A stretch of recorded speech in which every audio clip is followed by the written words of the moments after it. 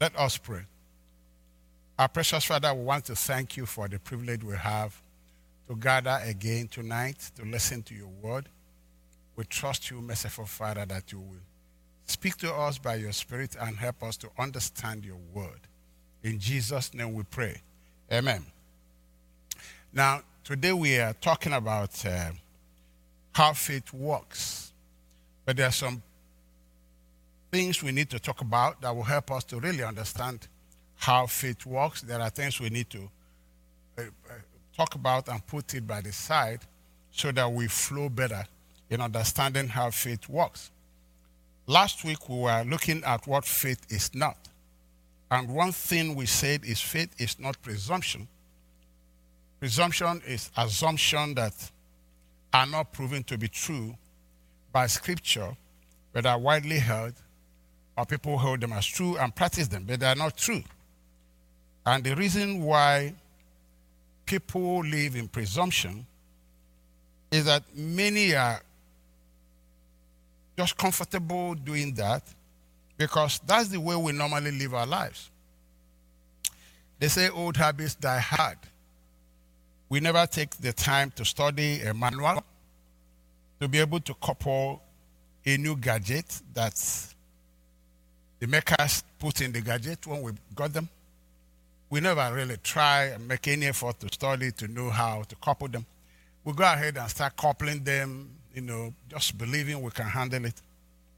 And then we never take time to find out about the washing instructions on our new dresses. We wash it, it shrinks, and we ruin it. We just never take time to get the correct information we need because it takes effort. And we do not want to put in that extra time and effort that can save even time and save us money, sometimes even save life. Now, this attitude is carried over in so many things we do, and now in Christianity we do the same.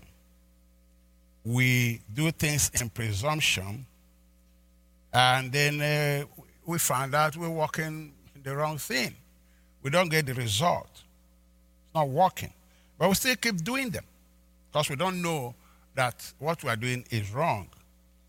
And then look at the example of what we are talking about, faith. We say that we have faith. But we have no idea what faith is. If I say I'm walking in faith and I'm not able to define what faith is, how can I be sure now that what I'm claiming that I'm doing is the real thing? How can somebody say, I'm walking in faith when he has no idea what faith looks like? He can't even define it. He doesn't even know the basic elements of it. So how is he sure, how is she sure that what she's doing is faith? On what basis is that assumption based? You see how we walk in presumption and we walk in error. We walk in error. What you don't know what it looks like, how do you know that you have it? And it's the same thing we do about salvation. When we do not even know how to be saved or what being saved means, we walk in presumption regarding salvation. And it is very, very, very dangerous to do this. Because you may not be saved, you may spend all your life and you are not saved, and you go to church and you are not saved, but when you die, you are not going to heaven.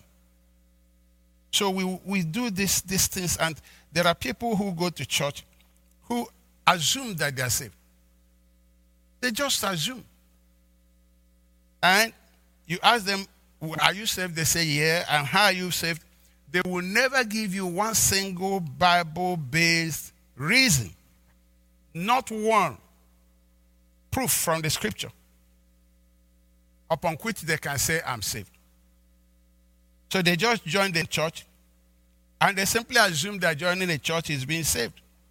Something because they now have a title, maybe pastor self.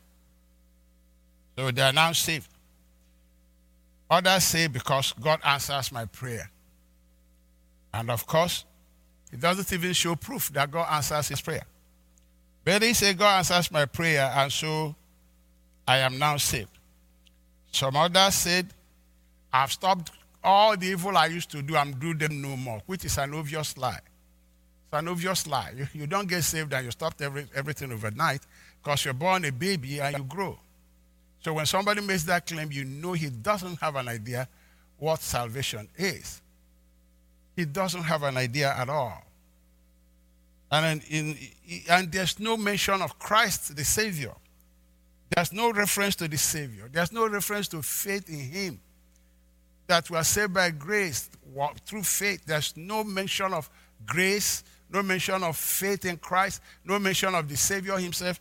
There is nothing. And then many claim they are saved and have no idea what being saved means. Ignorance destroys more people spiritually than anything else. And nobody has any scripture that says that when you go to church, you are saved. Nobody has any scripture that says that you pray, you're saved. Because God answered your prayer, you're saved. No scripture like that. Nothing like that. Yet many people give it as an example. Now, look at what the Bible says. Let's even look at this one because it's so serious. Because if you are not saved, you're not going to heaven. It doesn't matter if you sing in the church or preach as a pastor. For many years, I was preaching in churches. I wasn't even saved. I was not saved. And I argued I was saved. In fact, I told them, how can I not be saved? I was a member of a committee in the church, and I was preaching. My father was a pastor. So are you telling me I'm not saved? I made that argument for many years. I thought I was saved. I was just walking in presumption. So see what the scripture, so see the Bible reason for being saved. John 1:12. But as many as received him, to them gave he power to become the sons of God. As many as received him. All these things people talk about is not included in this. As many as received him, to them gave he power to become the sons of God, even to them that believe in his name. So somebody can say, yeah, I'm saved, I believe in the name of Jesus Christ, I've received him into my life. That would be a Bible-based reason that you know such a person is saved.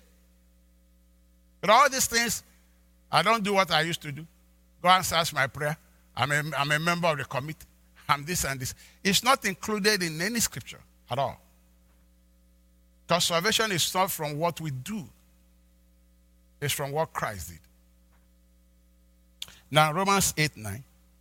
But you are not in the flesh, but in the spirit, if so be that the Spirit of God dwell in you. Now, if any man have not the Spirit of Christ, he is none of his.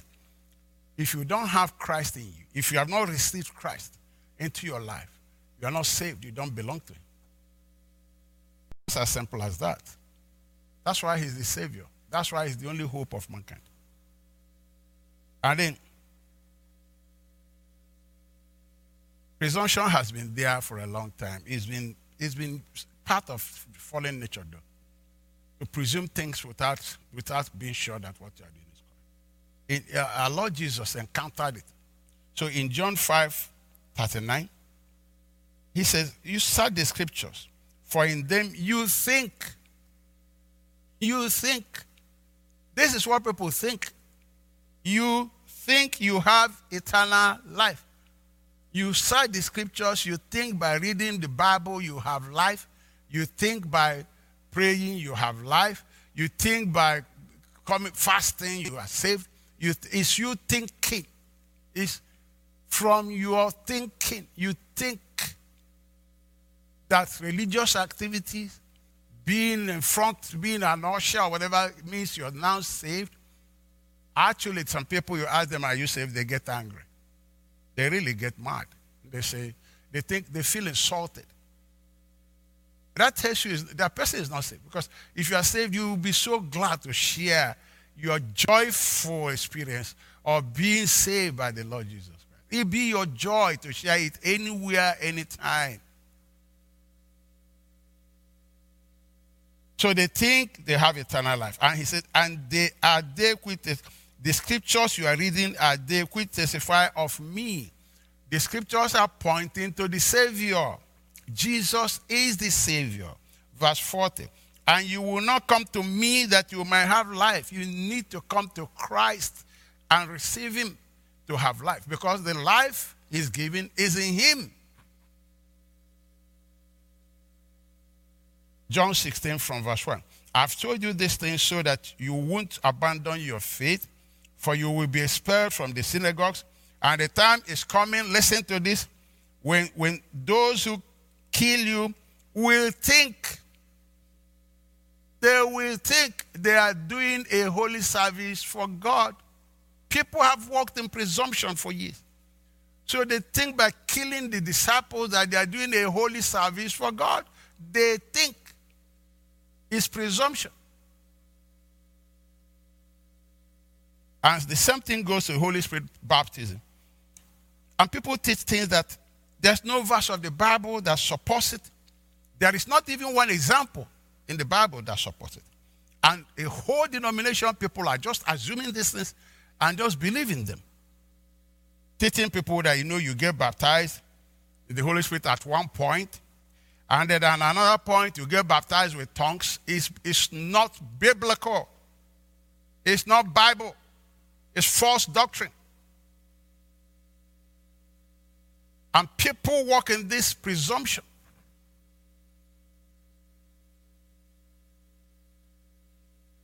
And then they use examples. They tell you, look at Luke chapter 1, verse 41, some of the things they quote. And it came to pass that when Elizabeth had the salutation of Mary, the babe leaped in her womb, and Elizabeth was filled with the Holy Ghost. They say, see, Elizabeth was filled with the Holy Ghost, she didn't speak in tongues, so you can be filled with the Holy Ghost Spirit separately, and then later on you get baptized in tongues. It's not true. Luke 1:67. And his father Zechariah was filled with the Holy Ghost and prophesied, saying. Now, what these people don't understand is they don't have an idea the difference between the Old Testament and New. They are confusing themselves. They don't know the difference. Jesus made all the difference. So they're confusing everything. They think that the Old Testament and the New Testament is the same. It's like joining old cloth and new that Jesus warned us never to do. Now listen, God has always done things by his Spirit. Has always done things by his Spirit. He said it to the prophet through the prophet in Zechariah 4:6. Then he answered and spake unto me, saying, this is the word of the Lord. This is what the Lord said unto Zerubbabel. Saying, not by might, not by power, but by my Spirit, said the Lord of hosts. So God has always done things by his Spirit. If God wants to use a man, he anoints him. He has always done it. He has always done it. But that's not the baptism of the Holy Spirit, for God's sake. You can look at Samuel, look at Saul, and look at David. When God fired Saul, he took his spirit off him and put it on David that he hired. Because God will anoint the prophet to be in the office of prophet. He will anoint the king to be in the office of the king. He will anoint anybody that he wants to use. You hear the Bible say, the hand of the Lord came upon so to do so. Because it's by his Spirit he has always been doing things. That does not translate to baptism of the Holy Spirit. New Testament is totally different. Look at 1 Samuel 16:13. Then Samuel took the horn of oil. Because that's what they will always do. They will pour oil on you to anoint you to be king, anoint you to be prophet. They pour oil on you. And then Samuel took the horn of oil and anointed him in the midst of his brethren.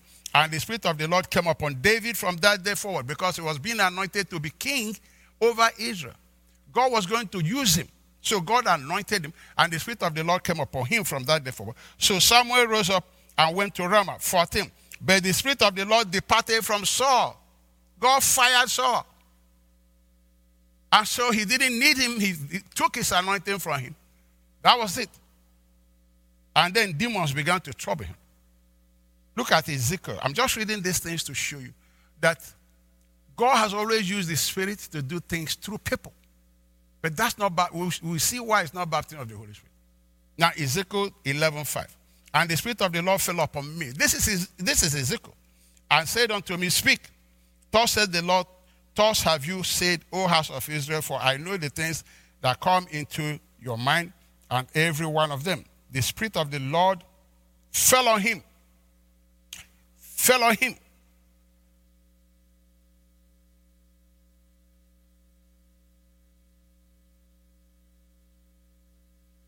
Now, we must know that all the gifts of the Holy Spirit, the 7 of them, operated in the entire Old Testament. All of them. The only ones, the 2 that didn't operate was tongues and interpretation. They are the gifts, that the manifestations of the Holy Spirit that no Old Testament person experienced. None of them. God used them in all this word of knowledge, word of wisdom, and all those things. But tongues and interpretation, no, it was reserved for the New Testament saints. And you see why. You will understand why. 1 Corinthians 14:14. For if I pray in an unknown tongue, my spirit, by the Holy Spirit within me, prays, but my mind is unproductive. It bears no fruit and helps nobody. So you see that tongues and interpretation is reserved for New Testament saints, because all these people we read about, Ezekiel, and all these people that God anointed, they were dead in sin and trespasses. Their spirit was not alive at all. And they didn't have the spirit that could speak in tongues. None. A dead spirit will not speak in tongues. They were dead, all of them. Nobody had life until Jesus brought life. Nobody in the Old Testament had it. That's why Jesus said the least in the kingdom is greater than John the Baptist. The least in the kingdom of God is greater than John the Baptist. Because in the kingdom of God, they have life, they have the Spirit of Christ, which John didn't have. So the manifestation of speaking in tongues was for the New Testament saints, because our spirit came alive. Jesus gave us new life. We received life. So our spirit became active. So your spirit could now talk. So the Holy Spirit could now anoint your spirit and inspire your spirit to speak in tongues. It says, for if I pray in an unknown tongue, my spirit, which they didn't have, by the Holy Spirit within me, prays. My spirit prays. Before you got saved, you couldn't be baptized in the Holy Spirit. Your spirit was dead like all of them. Like all of them. Nobody was baptized with the Holy Spirit until the appointed day of the Pentecost, when the outpouring came. They had the anointing of the Holy Spirit in a measure. All of that was in a measure. But the church has the fullness of him. The Bible says Christ is the fullness of God. And we have Christ in us, we have the fullness, his fullness in us. That's why we are complete. So nobody got baptized in the Holy Spirit until the outpouring time came. God had an appointed time when he will now pour. This was, they were being anointed. Yes, they were being anointed. The Spirit was using them. But they didn't have the outpouring. They didn't. It was reserved for the New Testament saints, the church, the body of Christ, the body of Jesus was the one that was going to, the bride of God. They were the ones that were going to have the outpouring. Some of those prophets prophesied about these things, but they did not experience them, says the Bible. They saw them ahead, but they never experienced them. But we were the ones it is made for. The outpouring of the power of God, of the Spirit of God. Nobody had it until the appointed time. Acts 2 from verse 1. And when the day of Pentecost was fully come, when the day God appointed for the Spirit of God to arrive on earth came, Jesus said, I must go, so he will come. He will come. They were all with one accord in one place. Verse 2. And suddenly there came a sound from heaven. He arrived, as of a rushing mighty wind, and filled all the house where they were sitting. When the Holy Spirit arrived, he arrived with noise. Jesus came in the manger. This one came with power. He arrived as a rushing mighty wind, and he filled all the house where they were sitting, because the time had come. Verse 3. And there appeared unto them cloven tongues as of fire, and it sat upon each of them. And they were all filled with the Holy Ghost, and began to speak with other tongues as the Spirit gave them utterance. Because Jesus had risen up and given life to them. They now have life. They were believers in the Lord Jesus Christ. They were his witnesses. Their spirit is alive now. So the Holy Spirit came in his fullness. Human body cannot contain it. God needed the spirit of man that could contain the anointing of God at that fullness, at that measure. So the Spirit of God gave them utterance, which no Old Testament person could have. Nobody could have it before the cross. It was not possible.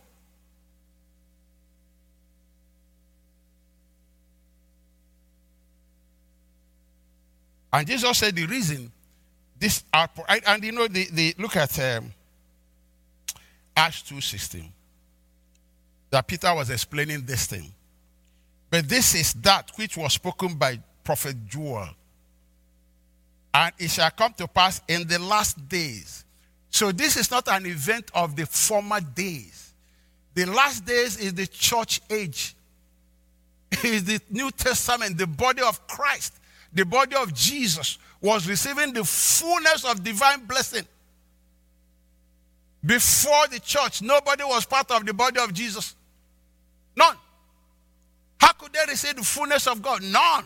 Until Jesus came and we became part of the body of Christ, and God was pouring out this thing on the body of his son, the church. Pouring it out on the church. And then he said, but this is that which was spoken by the prophet Joel, and it shall come to pass in the last days, says the Lord, not in the Old Testament, I will pour out. These people were anointed limited. But this is outpouring, the latter rain, the massive outpouring that drenches you when you get baptized in the Holy Spirit. I will pour out my spirit upon all flesh, and your sons and daughters will prophesy, and your young men shall see visions, and your old men shall dream dreams. And on my servants and on my handmaids I will pour out in those days my spirit, and they shall prophesy. This is the outpouring, brethren. It's not the same thing that Zacharias had. Zachariah was not a part of the body of Christ. He couldn't have the fullness of it. We have all the blessings of heaven, all of it. Because we are the body of Christ. We are the body of Jesus. We are heirs of God, joint heirs. They were not. We are heirs of God and joint heirs of Jesus. Inheriting all the blessings of heaven. The church is the bride of Christ. Clothed in righteousness and power, which nobody else had the privilege to have. And then Jesus said, but you shall receive power after the Holy Ghost is come upon you, and you shall be witnesses unto me, both in Jerusalem and in all Judea and in Samaria and unto the uttermost part of the earth. So how could somebody receive the Holy Spirit with power to witness for who when Jesus hadn't even come? The purpose is to be witnesses for Jesus. So we can do the same thing he did. He said, the Spirit of the Lord is upon me. And he said, he has anointed me to do this, preach the gospel, heal the sick. We do the same thing with the same anointing on him. The same power of the Spirit of God on him. What gospel will these people preach? When Jesus hasn't even come. When he hasn't even died. Salvation was not made available. What were they witnessing? This is the power to witness salvation to mankind so that they're saved. You see, that you couldn't talk about baptism of the Holy Spirit until Jesus came, died, and rose again. You couldn't. You couldn't. Because they were not going to be given that, because they were not part of his body, and they were not going to witness about Jesus that hadn't died. Salvation was not made available. And the church age is the last days. 1 Corinthians 10:11. Now, all these things happened unto them for an example, and they are written for our admonition, upon whom the ends of the world are come. We are the church with the last days. So the baptism of the Holy Spirit, the outpouring of the Holy Spirit, was reserved for the last days, for the end of the ages, the church age, not pre-church age. A Christian should understand that. And it comes with speaking in tongues. You get baptized. The Bible told us that they got baptized and they started to speak in tongues. You have all the examples there. Acts chapter 19 and so many other ones. Where they got baptized. And how did the Jews know that the Gentiles got the Holy Spirit? Because they were preaching the gospel to them, and God saw they believed it and baptized them. And Peter said, whoa, these people are speaking in tongues like we. They have received the same thing. They had them speak in tongues. That was proof. That was proof. It's still proof today.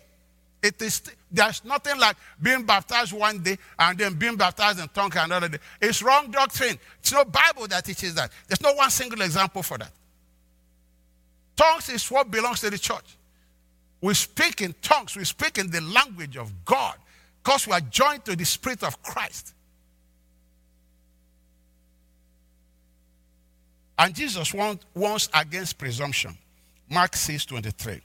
But when your eye is bad, your whole body is filled with darkness.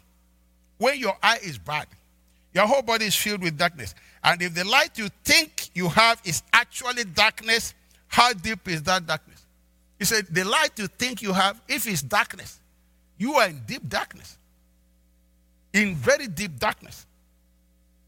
And then there are people who twist the scripture to suit their denominational pet doctrines. Denominational pet doctrines. And they quote all their big, huge authorities and people with all manner of degrees attached to their name. You don't need a degree to know Jesus. Don't. Degrees don't interpret the word of God to anybody. It's the Holy Spirit that gives the revelation. For the word is spirit. It's not subject to human intellectualism.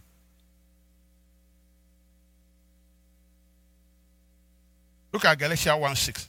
I am shocked that you are turned away so soon from God, who called you to himself through the loving mercy of Christ. You are following a different way now that pretends to be the good news.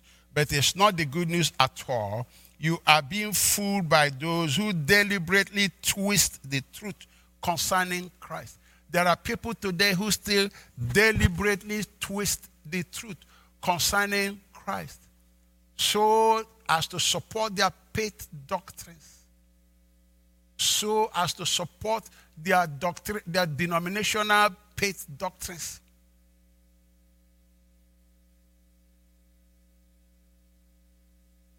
The another reason for slothfulness is the spirit of slothfulness. Another reason for presumption is the spirit of slothfulness and lukewarmness has pervaded the body of Christ. It's the spirit of the last days the Bible warned us about, that the love of many will wax cold. Brethren, is here. It's totally here. And then the things, look at Romans 12:11.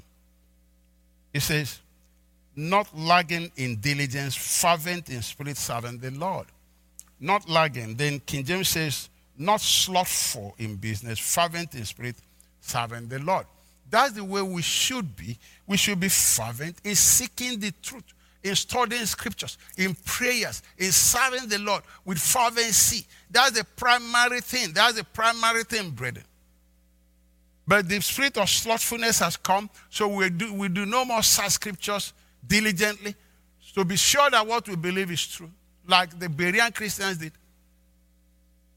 There is this leisure, spirit of leisure, entertainment mentality, sitting on the couch and eating popcorn. It's pervaded. It has weakened people. Totally weakened people. Entertainment. Even they brought entertainment to church. Carried it to church. Entertainment. Leisure. It's not your fault. If advertisement tell you, oh no, it's not your fault that you added weight. And they now give you products and say, no, it's not your fault. Okay, we have answer. This shifting responsibility thing, it makes somebody not take responsibility for his life. Responsibility for knowing the truth. Finding time to start scriptures. Oh, we blame everybody else and sit on the couch and still know nothing. That's the spirit of the last days. It's right here. It destroys the ability for excellence in anything. Because if you don't labor, if you don't work hard, you don't get anything out of it.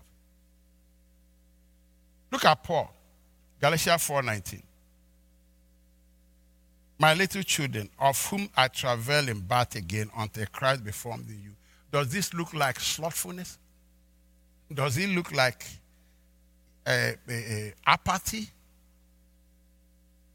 Does it look like lethargic approach to the things of God? Does it sound like somebody who is apathetic to scriptures and the things of God? My little children, of whom I travail in birth again until Christ be formed in you. Colossians 2:2. I want you to know how much I have agonized for you and the church in Laodicea and for many other believers who have never met me personally. I want them to be encouraged and knit together by strong ties of love. I want them to have complete confidence that they understand God's mysterious plan, which is Christ himself. In him lie hidden all the treasure of wisdom and knowledge. Look, does this sound like a lethargic attitude to the things of God? Does it sound like a leisure effect? Is there any apathy to this? Does it look like apathy? With this a strong desire? So we must be careful because we live in the last days. Television. Oh my God. We watch for hours and there are wonderful shows to watch. Games, we watch games. Leisure, the spirit of is here. Entertainment is here. We glue to it. Internet, whoa. Phone, upper. But it's pulling the rug under our feet because we start being presumptive and start losing the love we have for Jesus. And where this thing is going is not good to talk about, but it's going somewhere that's not good at all. Not good at all. I'm telling you, it's not good at all.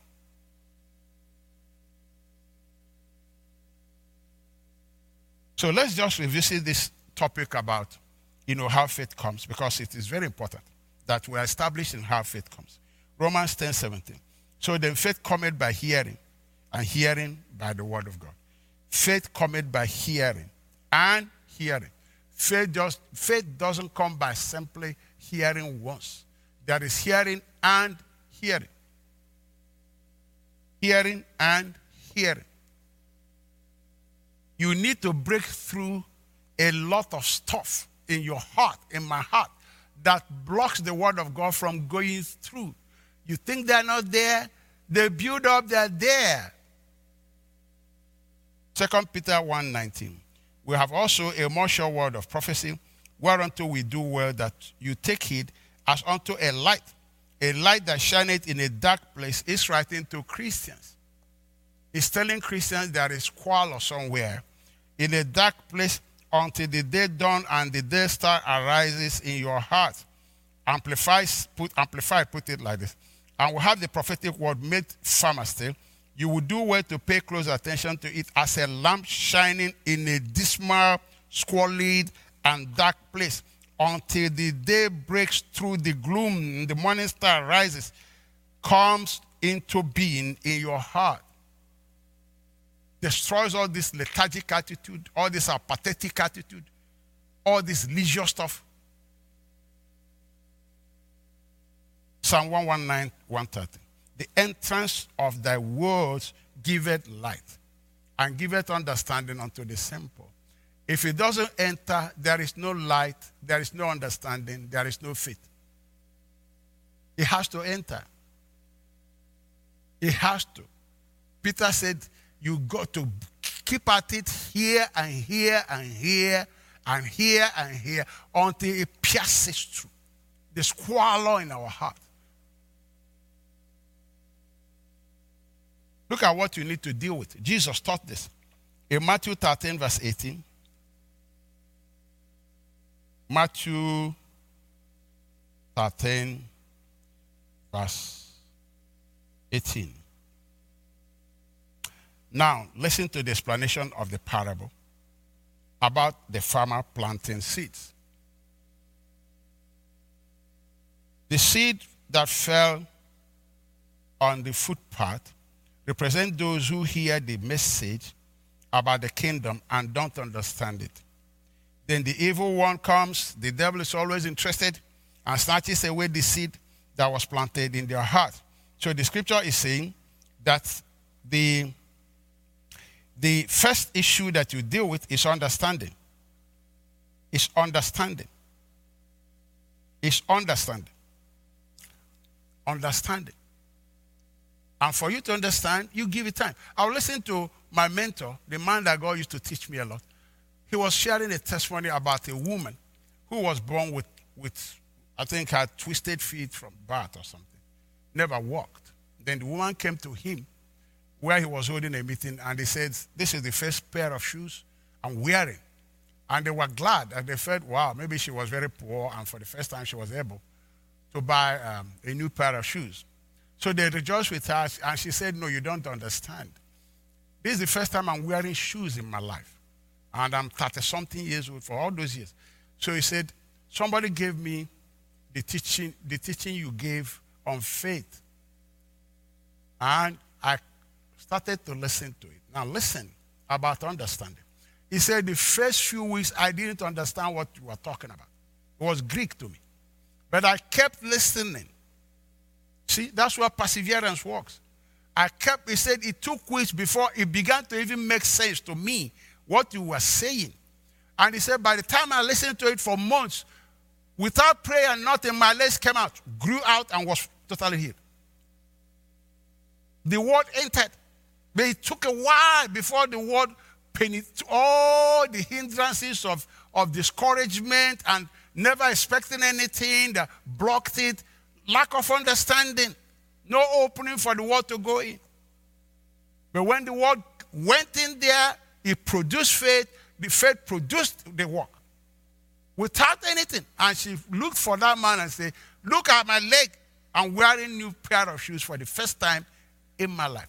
Supposing she stopped the first 2 weeks, the first 3 weeks, she won't get that miracle.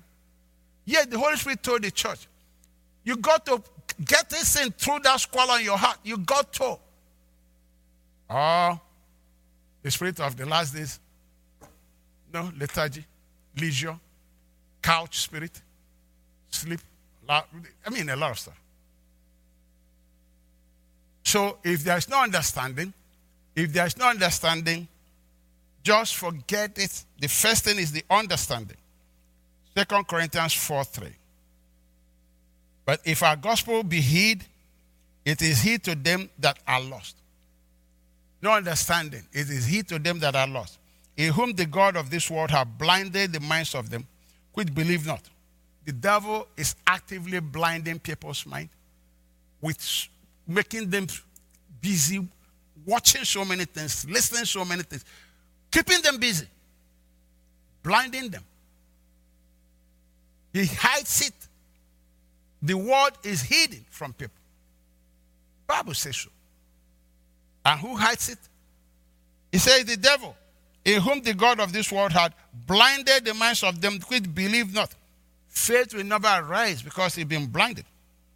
Lest the light of the glorious gospel of Christ, who is the image of God, should shine unto them. So you see, the devil is interested in stopping you from understanding it. He will do everything in his power to stop you from understanding what God is telling you. He will give you so many things, distract you with anything he can, so that you won't understand. Then verse 20, Matthew 13:20. The seed on the rocky soil represent those who hear the message and immediately receive it with joy. But since they don't have deep roots, they don't last. They fall away as soon as they have problems or are persecuted for believing God's word. the devil will put pressure on you. If the word ever comes to you, he will put pressure on you to drop it fast. The scripture says, but since they don't have deep roots, they don't last long. They fall away as soon as they have problem and are persecuted for believing God's word. Because of that word. This trouble came only for one reason. Because of the word. Because of that word. Because you believed it. The trouble, he puts the fire more. He puts pressure on you. So you start doubting it. Now, these are the things you need to deal with. And that's why you need to focus on the word and keep feeding it and keep feeding it.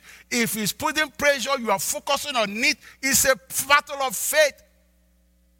If you take your eyes off it, he will take your eyes to your problem. I was telling them yesterday at the believers meeting, and I want, if you are hearing me, listen to me real good. If the devil succeeds in refocusing you to your problem, he will defeat you every single time. You can call all the prayer meetings in the world, he will defeat you. Because it is your faith, not those people's faith, that will save you. It's your own faith it's after. They can sing all they want to, but it's your own faith he's coming after. If he focuses on your problem, your faith doesn't come from your problem. But you need to drag him and focus him on Jesus, where your faith comes from. Focus him on the word. Insist on the word. Looking unto Jesus. If you drag him to the cross where he was defeated, you whip him every single time. You defeat it. Mercilessly you defeat him. Your faith will crush him. The name of Jesus will scatter him.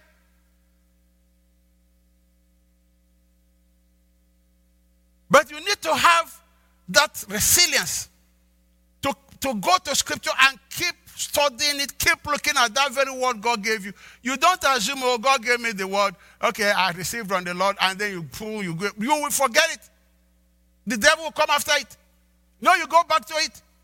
You go back. I remember when we had issue in my family, we took one scripture God gave us, Galatians 3:13 and 14. We studied it morning, studied it evening. We refused to take our eyes off that scripture until the fruit showed forth. It broke through, the result came, but it took months of consistently focusing on it.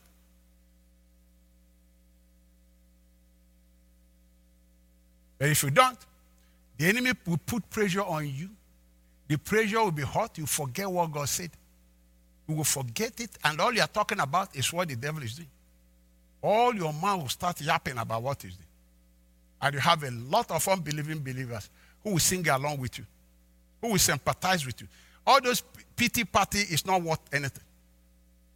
It's not worth anything. The scripture says, the praise shall continually be in my mouth. Not pity party. Praise comes when faith is there. Look at verse 22. The seed that fell among the thorns represent those who hear God's word, but all too quickly, the message is crowded out by the worries of this life and the lure of wealth, so no fruit is produced. This is what you have to encounter, because we have all manner of distractions. Some of them are legitimate distractions. Paul said everything is legitimate, but not everything should rule my life. Not everything should rule your life. You should prioritize. Otherwise, the spirit of the last days will gradually draw you away. You know, you won't even know you are backsliding already. Your enthusiasm will go. You find fault. Start finding fault with Jesus and his church. You are in trouble already. The Bible says nobody speaking by the Spirit calling Jesus accursed. You can't attribute to Jesus anything that's evil. You can't. If you love his body, you won't find fault with the body. If you love somebody, love does not say evil. Oh, your lover is always correct. If you have a lover, your husband or a wife, if your husband is your lover, if your wife is your lover, and it should be, oh, it should be. It should be, oh. You don't find fault easily. Because love covers a multitude of sins. Because I mean, you are in the body. Are you perfect? Nobody's perfect. You find fault because your heart is going cold. If you love Jesus, you will love his body. Jesus said, if you love one another, then you are my disciple indeed. If you love one another, you will find fault. You love the brethren. The Bible says we should love the brethren with fervent love. The same body. Members of the same spirit, the same body. The same family, the same father. So look at this scripture in Colossians 2:7. Colossians 2 verse 7. Let your roots grow down into him. You water it. You keep watering the seed. So the root keeps going down into him. And let your life be built on him. Then your faith will grow strong in the truth you were taught. And you will overflow with thanksgiving. If your faith doesn't grow strong in it, the enemy will put pressure on you. I'm telling you now, he does it. That's why people lose their blessings. Let your roots grow down into him. It's commitment. It's fervency. It's being diligent. It's in feeding that word, in watering that word, morning, afternoon. God said, meditate on it day and night, day and night, day and night, day and night. Don't give room now, day and night. Then he says, you will prosper in the thing you're doing. Day and night. But slothful spirit does not do that. You find reason not. Find reason not. Let your roots grow down in him. Then verse 23. The seed that fell on the good soil, that's where we're all heading. Praise the Lord. Represent those who truly hear and understand God's word. They hear, they make effort. Paul was praying that God will open our eyes. It's all part of the effort.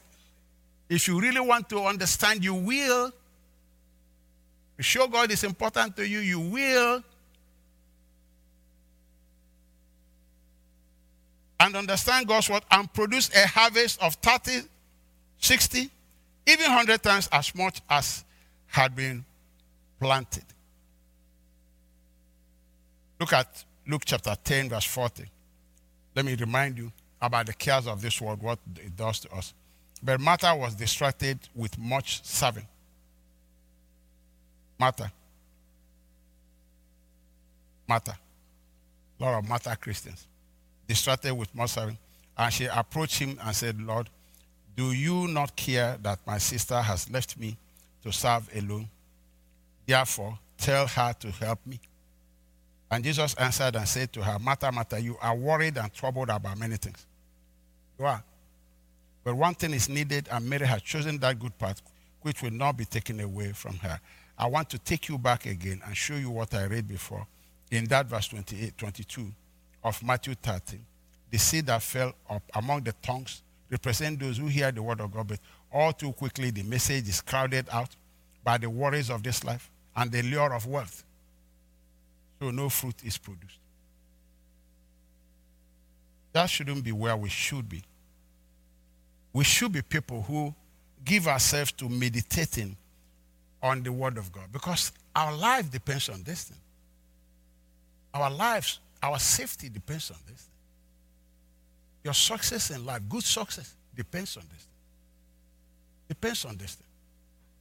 So 1 Timothy 4:15, meditate upon these things, give thyself wholly to them, that thy profiting may appear to all. So you see, if you want faith to come, then you need to know that you need to deal with these things. That's why Peter said, focus on this word until it breaks through the squall. All these things resisting you, cares of this world. We have a lot of things to attend to. All these things resisting you, all the demonic trying to hide it from you. All those things, you need to deal with them because they are real. They are real. Faith comes by hearing and hearing. Comes by hearing and hearing. Comes by hearing and hearing. And Peter, let me take us back to that Peter. Peter emphasized it again, how faith comes.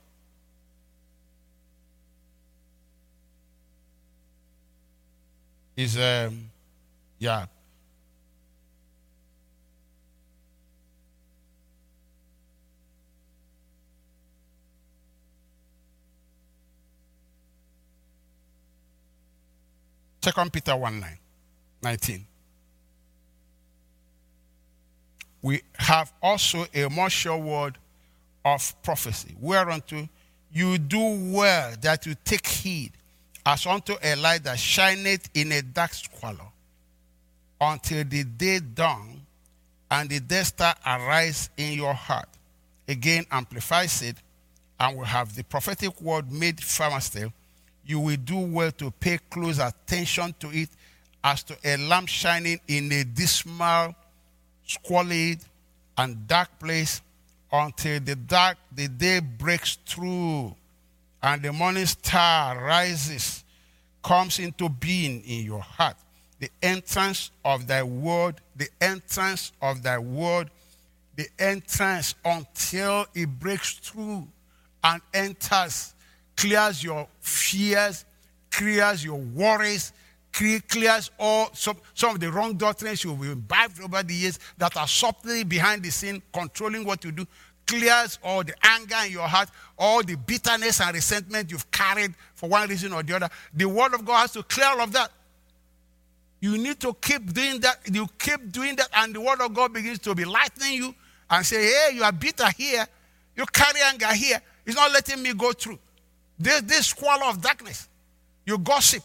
It's not letting me go through. You'll be shining upon you, and those things are being removed.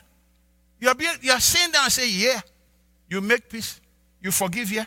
You do this. It's penetrating gradually. It's penetrating gradually. It's penetrating gradually. It's penetrating gradually. Until your heart becomes the verse 23 heart. The seed that fell on good soil. Penetrates through that. All this resentment will block you. All this anger in the heart will block you. Actually, the Bible said that anger gives the foothold to Satan. It allows the devil into our hearts and into our lives. All the subtle things, gossiping and all this lying and things. The Bible says if you want to see good days, stop talking evil. Stop talking evil. Stop telling lies. So you see good days. So these are the things that the word of God will begin to walk through. You keep studying it. God told you something about something. You keep feeding on it. You see the word showing you squalor, showing you this area, showing you this, revealing this. You keep focusing. This is the thing blocking me. Take it off. You take it away. It keeps going in. It keeps going in. It keeps going in. These are the things that block the word in our hearts, and it doesn't enter. Doesn't enter. So the Holy Spirit said there is squalor. There is junk. The Christian needs to listen to God. God says, hey, in my heart you have junk. It's in my heart too, it's in your heart. But I go doing that. I remember my wife walked in to see me, I think yesterday or 2 days ago, and I was watching some teaching. And when she walked in, I just paused, got up, sat down, to give her full attention, to respect her, to honor her. I did that. Before, I would lie down there and be talking to her with every noise, the TV. And the Lord said, no, you're not respecting her. You are not honoring your wife. So you pause it, get up, sit down, respect her, listen to her. The Lord said something to me. He said, when my people act childishly, it grieves me. He said, it grieves me to see my children act childishly, act totally childishly, controlled by their anger, talking childishly, talking like the world, thinking like the world. He said, it grieves me to see my children acting childishly, especially my ministers. When I see them acting like children, it grieves my heart. I woke up. Those are the things in my heart it was showing me. Squalor that won't let the word go in. So if you keep focusing, it's light reveals something. It reveals something. It's not only the word he gave you for prosperity or healing. That word for healing or something will be showing you the squalor where it is. Dismantle them.